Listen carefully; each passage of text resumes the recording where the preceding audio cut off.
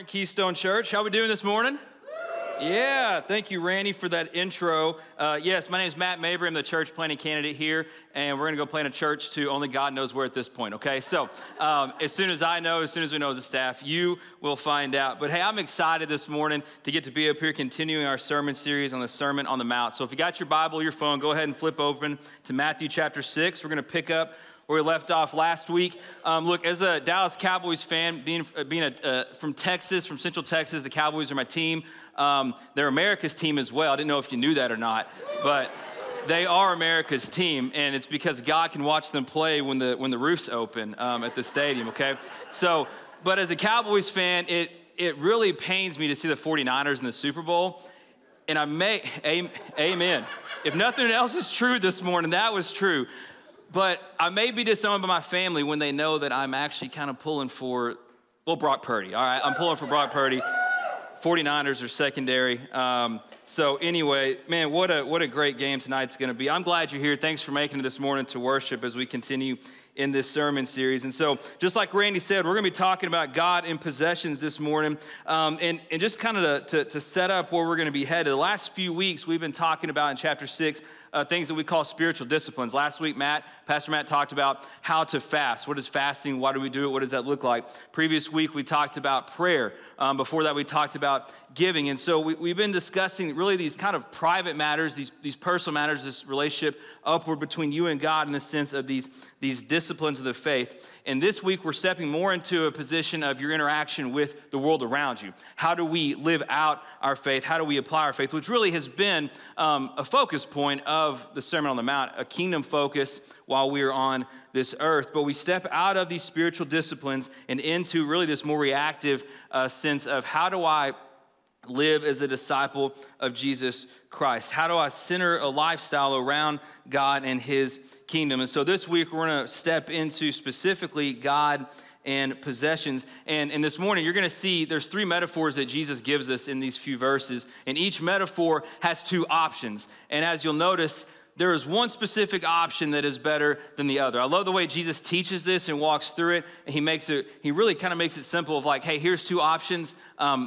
You know which one's best, okay? But yet, although we know which one is best, we are sinful humans with ulterior motives and wrong motives, living in a broken world that is pushing us a different position. The world that wants us to be materialistic, a world that wants us to have false and fake idols in our lives. And so he says, here's what's best. And so this morning, we're going to talk about, man, what is that God's calling us to? What is best in a world where we are just so covered up with possessions and yet we're called to be kingdom focused and focusing on the kingdom of God. And so Jesus is going to help us navigate this world of selfish ambition and materialism. So let's look at Matthew chapter 6, starting in verse 19. We're going to read through verse 24 this morning. Jesus says, "Don't store up for yourselves treasures on earth, where moth and rust destroy and where thieves break in and steal. But store up for yourselves treasures in heaven, where neither moth nor rust destroys, and where thieves don't break in and steal. For where your treasure is, there your heart will be also." Verse 22, "The eye is the lamp of the body. If your eye is healthy, your whole body will be full of light. But if your eye is bad, your whole body will be full of darkness. So if the light within you is darkness, how deep is that darkness? No one can serve 2 masters, since either he will hate one and love the other, or he will be devoted to one and despise the other. You cannot serve both God and money." Let's pray. Father God, we love you. Lord, we thank you for your word this morning as we study. God, what you have to say in these verses, I pray that you would just speak through your word. God, speak through me. Lord, help us to be challenged by what you have to say. Help us to be convicted and encouraged, God, by your word. And I pray as we leave here, we can have a better understanding of your expectation of what we're supposed to do with these possessions you've so graciously given us. It's in Christ's name I pray. Amen. All right, so hopefully you saw the 3 metaphors there. We've got treasures, we've got the eyes, the lamp, and we've got masters. Okay, we're going to walk through those, not to get too far ahead. But he gives us these 3 metaphors in this passage to teach us the importance of faithful commitment to our Heavenly Father and his cause, his kingdom cause, okay? So he gives us these 3 metaphors. And a great theologian named D.A. Carson, he says this about the passage. I think it's on the screen. He says, followers of Jesus, they comprehend that all of life is to be lived and all its attitudes are to be formed according to the perspectives of the kingdom. So let me read that one more time. As followers of Jesus Christ, as disciples of Jesus, we're to comprehend that all of life is to be lived, and all of our attitudes are to be formed according to the perspectives of the kingdom of God. And so I think it's a great summary. We could probably pack up and go home from here, but there's just some application we need to work through. But that's a great charge of what this passage is teaching us is, look, we live on a temporary earth. We live in a temporary moment where we have all these possessions, and God is calling us as his followers to think eternally, to think big picture, not just here, but man, there is more to come. So we live on, our life, Scripture tells us, is just a mist, just a fog. I mean, it is like that compared to what eternity is going to be like. And yet, Jesus knows, man, our God knows how much we're going to struggle in this little bit of life to be focused on the here and now, when yet there is so much more to come. And so he's going to help us work to that and work through that. So this morning, we're going to look at 3 challenges that Jesus gives us to think about and that we can apply as we live for God and his kingdom in the now. Because it's coming, his kingdom will come. We will get to achieve and step into heaven as a result of our relationship in Jesus Christ. We will experience that. And so the first challenge this morning, church, is this, that what you and I value is going to determine our vision. Okay, what you and I value is going to determine our vision. Look at verse 19 through 21. We're going to read it again. Jesus says, "Don't store up for yourselves treasures on earth, where moth and rust destroy, where thieves break in and steal, but store up for yourselves treasures in heaven, where neither moth nor rust destroys, and where thieves don't break in and steal. For where your treasure is, there your heart will be also." So church, what we value determines our vision. Jesus says right there in verse 19, don't do this. I just kind of love the simple language. Don't do this, but do this. All right, so verse 19, he says, don't store up for yourselves treasures on earth. I mean, that's a charge, that's a command, that's like a, hey, stop. Don't do this anymore. Quit storing up for yourselves treasures on this earth. And he goes on to give us really some great reasons as to why. Like, oh yeah, that makes sense. Well, number one, moths, man, they come in and destroy. I don't think they had mothballs back in the day, but you can know when you walk into a closet and there's some mothballs in there, right? You smell that. Man, moths destroy. Rust destroys valuables, precious metals, things that we enjoy. I'll never forget growing up, I had a bicycle and it just rusted and fell apart because I left it out in the rain. One of those things where I told my parents, I'll ride this if you buy it for me. I rode it like 3 weeks and then never again. It was destroyed by rust. And then if the elements don't destroy it, if the wildlife and creatures don't destroy it, then someone will come in and steal it. Thieves, robbers will come in and take it from you. I mean, we could even go a step further. If those things don't happen, then the economy is going to go bad. If that doesn't happen, the market's going to be unhealthy. If that doesn't happen, there's going to be wars. There's going to be inflation. And the list can go on and on and on. And what Jesus reminds us of is this, that we may try to pile up possessions on this earth and treasures on this earth. And he says, don't. Stop doing it. Whatever your aim, quit. Because it will be destroyed, it will be taken from you. My family had an experience this week where things were destroyed. My in-laws, they built a new house over the past year, and as they were going to their storage units to get stuff out and take it into the new home, one of their units they walked up to, opened the door, and instantly realized that everything in the storage unit is ruined because there was rats the size of cats hanging out at it, and it had flooded. And so they lost everything in that storage unit, and some of it was like, just kind of stuff that reminds them of the past, healthy things, cool things. I don't think they had any of those Beanie Babies in there, so that treasure's still safe. Just hang on to those one day, people, one day, all right? But everything else was completely ruined. And thankfully, my in-laws are godly people. That wasn't where their treasure was at. But it's still just a reality of the truth that, man, anything like that can happen. Your home can burn, your home can flood, and you look up and your bank account is empty, and Jesus says, stop storing up for yourselves treasures on this earth. So he tells us that. So what are we supposed to do? Well, he goes on to say, so instead of storing up for yourselves treasures on earth, store up for yourselves treasures in heaven. And here's why, because moth can't come in there and destroy it. Rust can't creep in and destroy it. There are no thieves and robbery in heaven, praise God. Like he says, quit storing up for yourself here, because in heaven things last forever, including your soul, including you and I. Man, things last forever. There is an eternity coming where things last forever. How foolish would we to be investing only in the here and now? Some of you invest in the stock market, you understand this. You only try to make good, wise investments. No one intentionally makes a bad investment. You try to make smart, wise investments. And Jesus says, look, I'm giving you the best investment. invest in eternity. It will last. Eternity will grow because of the way that we invest. He's calling us to leverage our possessions for eternity, yet a common problem is this, that all too often we are possessed by our possessions. And Jesus says, stop. Don't do that. Do this instead. Leverage your possessions for eternity. And we got to realize, and Jesus knows this about us, that living for eternity requires a sense of vision, right? It requires a sense of looking ahead and seeing the future and thinking ahead and planning ahead. And yet sometimes we get so focused on the here and now that we don't even realize that we're storing up for this life, which will, man, if it doesn't get destroyed, if it doesn't get stolen, you leave it behind. Because when you die, everything you established here stays here and you move on. And so we've been stockpiling for what? Well, there's really two things, for earth or for eternity. And so the Sermon on the Mount is showing us and moving forward that we've got to have an attitude and a perspective that is kingdom focused. John Stott, a theologian, he says this is how he defines treasures in heaven. He says, treasures in heaven are anything on earth, to do anything on earth whose effects last for eternity. To do anything on earth whose effects last for eternity. And I love that definition because to me it's, man, anything I do in terms of service for the kingdom of God lasts for eternity. Any amount of money and resources that I give for the kingdom of God lasts for eternity. It outlives my time on this earth and makes a difference for the kingdom of God. And how good of a God is he that he allows us to take part in that? Like that's what part of studying this just kind of blows my mind. Like, God, you desire to use me for something bigger than myself. And I think we could all agree that's something we want to be a part of.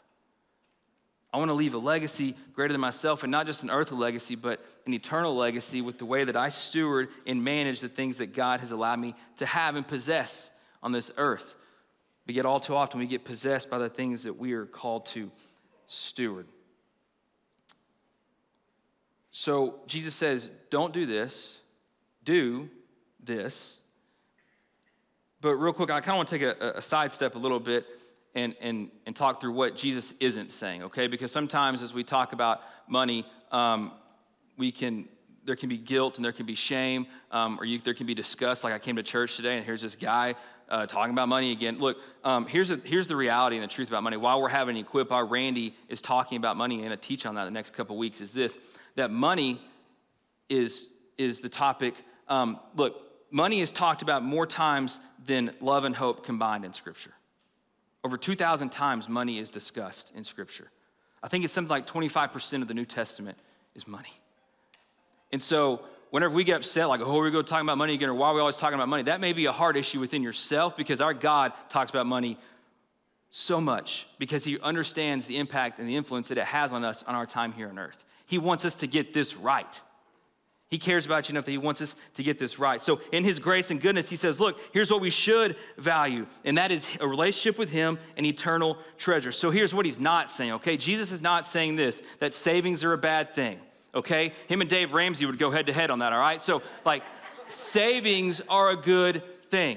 All right, Dave's a godly man. We know that to have a savings account, to have money set aside, to save up for the future, that is not bad, okay? Jesus isn't saying live foolishly. Savings are okay. Having a plan is godly, okay? Proverbs is very clear that to have vision and clarity about where you want to go moving forward is a godly thing, right? Without vision, people perish. So it's good to have a plan moving forward, but you have to ask the question, is this an eternal mindset? Or did I structure this future plan, for selfish gain? What Jesus is not saying is that money is bad. Okay, money is not bad. Really, the reality is money is neutral. What we do with it determines whether it's a good or a bad thing. Proverbs is so clear several times that saving and that planning ahead are signs of wisdom. Jesus is not saying we can't enjoy the things that God has created us now. All right, God's created a whole world of great things, and we should enjoy his creation. We should enjoy the things that God's created. He's not saying you can't have anything. He's not saying you shouldn't have any possessions at all, because we know that some possessions make life easier, right? Some possessions make us able to do life the right way and give us freedom and help us to be healthy and productive. What he is saying is that it's the covetous and materialistic heart. That's the issue. It's a selfish heart. That's the issue. When you leverage what you have just to get more stuff, that's the problem, because it's just going to be taken away from you. Money's not evil. Okay, real quick, I want to read this verse. 1 Timothy, Paul writes this to Timothy. He says, if we have food and clothing, we will be content with these. But those who want to be rich fall into temptation, a trap, and many foolish and harmful desires which plunge people into ruin and destruction. For the love of money is a root of all kinds of evil. And by craving it, some have wandered away from the faith and pierced themselves with many griefs. Look, Paul says there in verse 10, the love of money is a root of all kinds of evil. It's very similar to what Jesus says in verse 21, for where your treasure is, there your heart will be also. So if your treasure is possessions and stuff and money and a bigger and bigger bank account and nicer cars and whatever it may be, you know what your treasure is, you know what you think about, you know what you long for. If that's where your treasure is, Jesus says, look, that's where your heart is going to be also. So church, don't hear us saying that money is bad. I mean, money is such a great thing. God can use money to change eternity. He can use that to leverage and change lives and reach people and reach the nations. He can use your resources to have an impact on eternity. That's how good and powerful our God is. So what are some treasures in our lives? Well, I was researching some stuff, and I've got one interesting stat for you. This one was shocking to me. The average American spends about $92 on coffee every month. Some of you are like, that's it? I mean, there may be your treasure. No, I'm kidding. Look, that's wild to me, $92 on coffee. I think I spend like $10 on a bucket of Folgers every month, okay? And some of you are like, that's trash coffee. You may be right, all right? That's all I know. $92 on coffee every month. That blows my mind. That's just one stat. But think about that. Okay, so you can go to your bank statement and see, all right, Starbucks. Well, that's a lot of Starbucks in a row. Okay. Like we can spend a lot on things without even thinking. But y'all, that's just average too. Like that means somebody's spending more than that a month. And if that's you, no judgment here. Maybe a little bit. I don't know. But so treasure. Where your treasure is, there your heart will be also. So what we treasure matters because, as Jesus clearly states here, it's where our heart is at, right? Like if this is your treasure, your heart belongs to it. Who you are belongs to that. And the word heart here, the Greek term used for heart would have been cardia, all right? And that is the center and the seat of your spiritual life, all right? So essentially it's the fountain, the seat of your thoughts, your passions, your desires, your affections. The purpose for which you are here is your heart. And so if you treasure something, it's going to have your purpose, it's gonna have your endeavors, it's gonna have your desires, it's gonna have your appetites, it's gonna have your affections, it's going to have you. And so when Jesus says, for where your treasure is, there your heart is also, essentially what he's saying is, what you long for and desire is a pretty good reflection of what you're aiming for, of where you're gonna be headed, of what you worship. So if your treasure controls your heart, then it has the controls of your inner being, your desires, your affections, and it drives your purposes and your motives. It drives everything that you do. It even drives the reason that you come to church. It may drive the way that you worship God or don't worship God. It may drive everything that you do. Because where your treasure is, there your heart will be also. And so what we have to do is we have to take a step back and allow God to establish our treasures, our values, our possessions. In one practical way, church, that I think we can do this, and it may take some time. You may have to do it after the Super Bowl, whatever. Is I think one practical way that we can check our heart and say, man, well, what has my heart? Because we all want to say, well, God, naturally, right? I'm saying, God, I'm in church. God, he is my treasure. But I think there's a few things that we can do to look and reflect on, okay, well, what does my lifestyle say? And so I want to challenge you, church, to audit your lifestyle. Look, we go to the doctor for a yearly checkup. When was the last time that we did a checkup on our lifestyle to see what we truly treasure and value? And this could just be simple as we were joking around the office, grab your checkbook. Most of you don't even have a checkbook anymore. My generation, quit carrying those. Grab your bank statement. Look it on your phone, print it off if you need to, on paper. And see, where is my money going? You may realize that you're one of those $92 a month people on caffeine. God bless you. Where's your time being spent? Pull out your bank statement and then pull out your calendar. Where are you spending your time? How are you leveraging your time for the kingdom of God, or are you? How are you leveraging your financial possessions and resources for the kingdom of God, or are you? You can ask people, man, what would your kids say? Kids are very honest. I've got a 5-year-old son. He gets me sometimes, all right? Your kids are honest. Your adult children, I'm an adult child to my parents, and I like to be honest with them about some things. Man, people will be honest. Ask your friends. What would your coworkers say? What does your family say about what you truly treasure? This can reveal some things that might sting a little bit, but church, we got this much time. Leverage the things that you've been given for the kingdom of God. The second metaphor Jesus talks about here is the eyes and the light. Look at verse 22. The eye is the lamp of the body.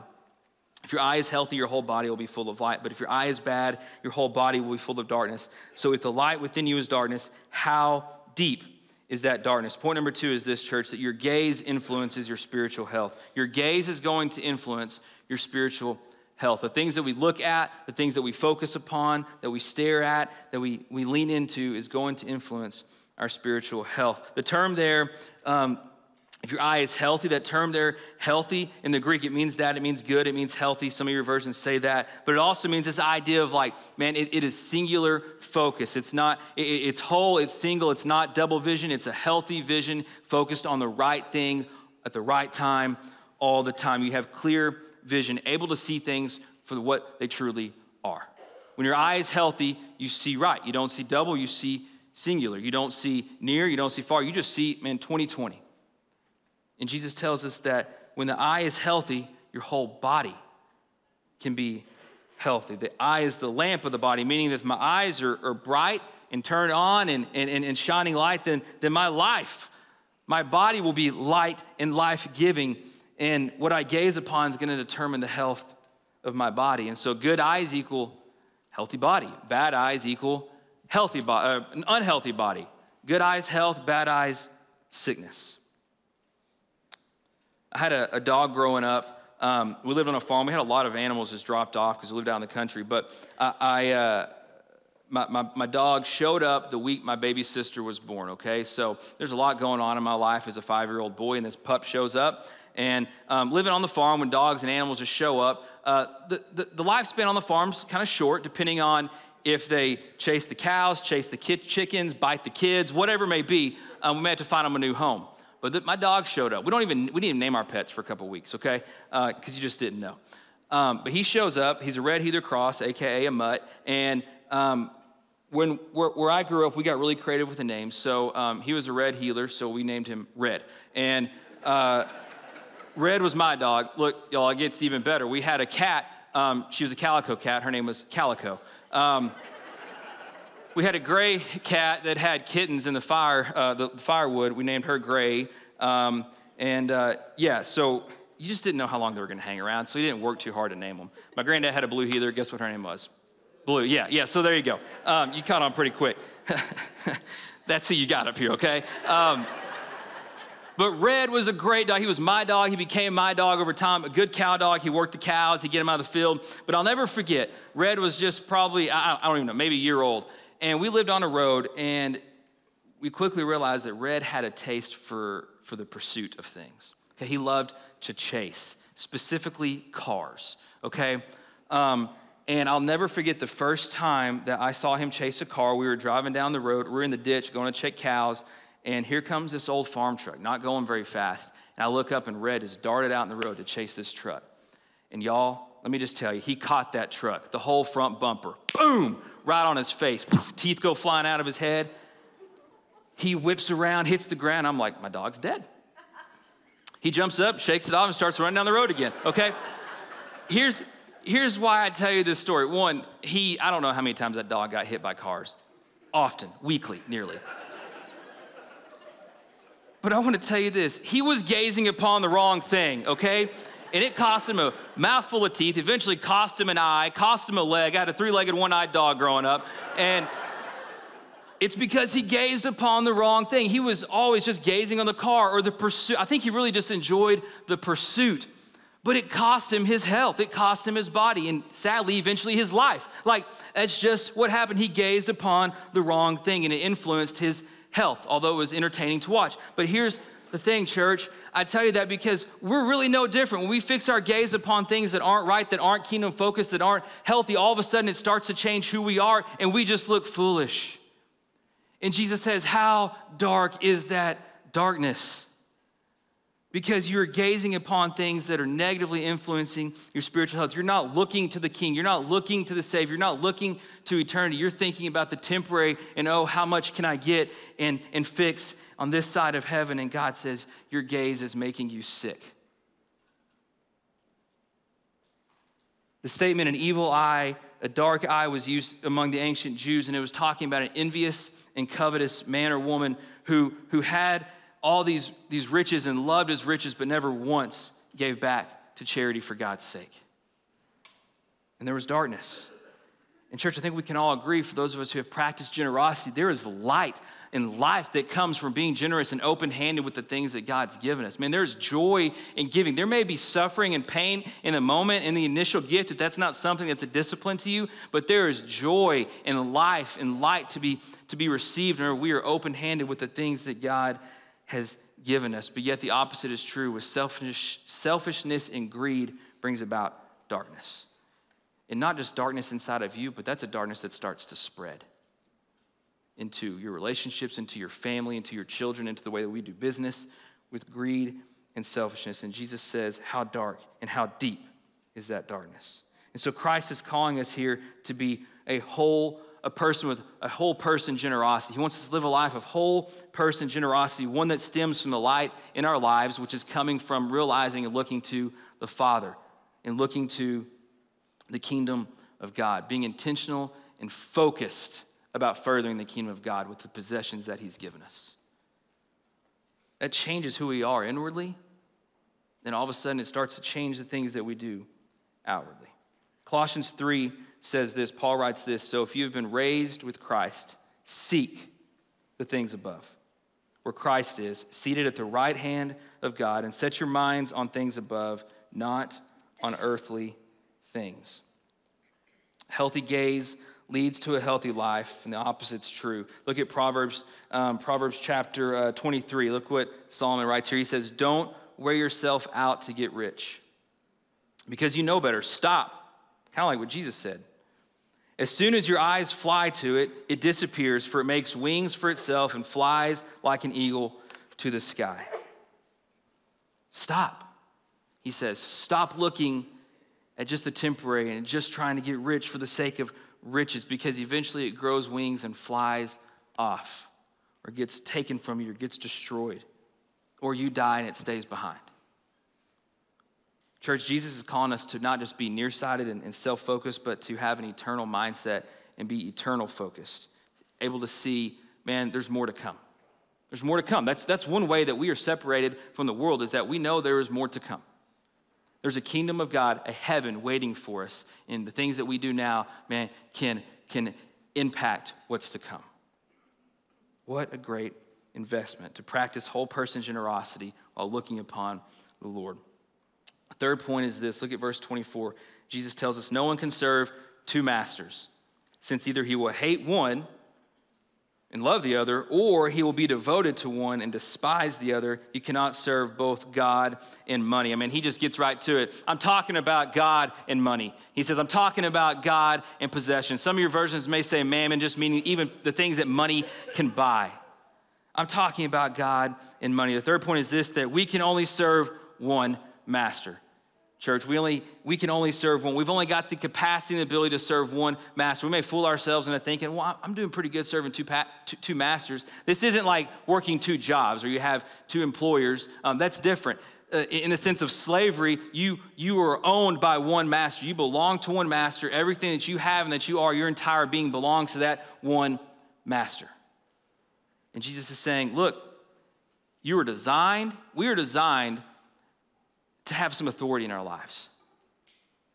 We're designed to place ourselves under authority. That's how God wired us. And he says, let me be that authority. Let me be that master. So Jesus reminds us here that you can only serve one. You're either going to submit to the lordship of Christ or to the lordship of the created. That's really your only two options, to the lordship of Christ or to the lordship of the created. And the problem with submitting to the lordship of the created is when you worship and serve and make money a master, or possessions a master, I mean, that's all stuff that you've accumulated, that you've done. And so now you've got some pride about, look what I have done, look what I have accomplished. And so now you are literally just serving yourself.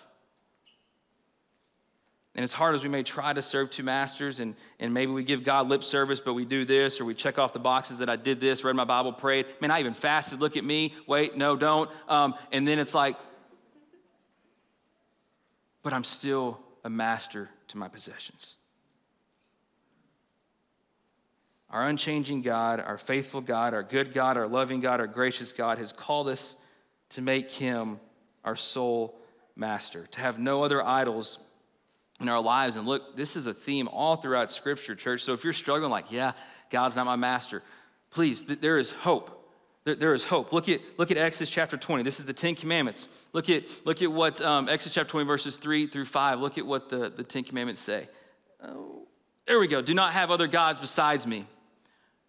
God says, don't make an idol for yourself, whether in the shape of anything in the heavens above or on the earth below or in the waters under the earth. Do not bow and worship to them and do not serve them, for I, the Lord your God, am a jealous God, bringing the consequences of the father's iniquity on the children to the third and fourth generations of those who hate me. Do not have other gods besides me, and don't make an idol for yourself. Worship me alone. Look, something that powerful about that verse that's also a little gut-wrenching is this. There's generational consequences to the way that we worship and who we make our master. There's generational consequences to who we serve and make our master.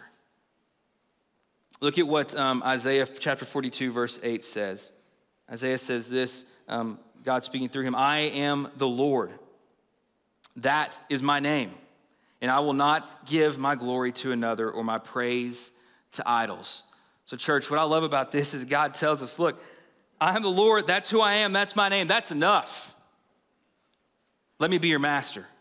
He says, my glory, my praise, my honor will go to nothing and no one else. No matter what you try to set up as a God in your life, a little g God or idol in your life, it will not get the praise. It will not get the glory. You are wasting your time. I am the Lord. You shall have no other gods before me. And we're going to sacrifice. When something's a master, we're going to sacrifice for our master, for our idol. We're going to sacrifice for either God or our possessions. We're going to serve faithfully and sacrificially either God or our possessions. We're going to give ourselves for what? God or our possessions. And so I think we've got to, again, take a step back and reflect on this and recognize, man, what does my life say right now? What am I leveraging for the temporary or for the eternal? Because the reality of it is, Jesus says you will either be devoted to or despise one. And so if you're serving money, then according to what our Savior says, you are despising God.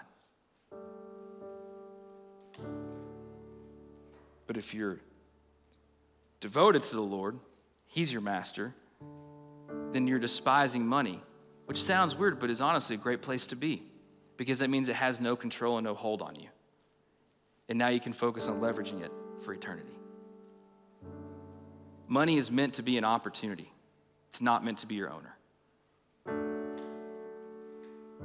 So as we wrap up this morning, I think there's two responses here. One is some of us in this room this morning may not even have a relationship with Jesus Christ. We may not even claim to be a disciple, a Christian, a follower of Jesus, and never placed our faith in him. And so the reality is, if he has not become your Lord and your master yet in the sense of saving you from your sin, then he can't be your treasure. And so if that's you and you say, Matt, I don't belong to Jesus, I'm just here checking this church thing out, but I think I need to have a relationship with him. We would love to talk to you in the welcome space after worship this morning. Right out here, right behind this wall, there's a welcome space. I'll be there with some other folks. We'd love to talk to you about, man, what does it look like to have a relationship with Jesus? How do you do that? Because he died on the cross for your sins and he rose from the dead to say, look, I am Lord. I can give you life. And then for those of us who do have a relationship with Christ, I think we've got to take some time to reflect and audit our lifestyle and our heart. Where do we line up? What do we value most? Who is my master? Truly, who is my master? It's one thing to sing his name and sing his song. It's another to actually make him your master. This is a challenging teach. This is a hard one to reflect on and think about, and we can get distracted and step away. Man, that was an okay sermon. Let's keep going. But I really want to encourage you, Keystone, take some time to see, because where your treasure is, there your heart will be also. Father God, we love you. Lord, we thank you so much for your word. God, we thank you for the way that you challenge us, that you don't want us just to live in a world that, God, that pushes materialism and selfishness, God, and possessions. But God, you want us to do better, that you want us to live in a place that we can actually have an impact on the things to come. Lord, we thank you for your faithfulness. God, we praise you for your love and your grace in our lives. And God, be with us as we take some time to reflect this week, and as we come across some things that may be challenging and hard to see or hard to swallow. God, help us to be faithful to take the appropriate steps. We love you, and it's in Christ's name I pray.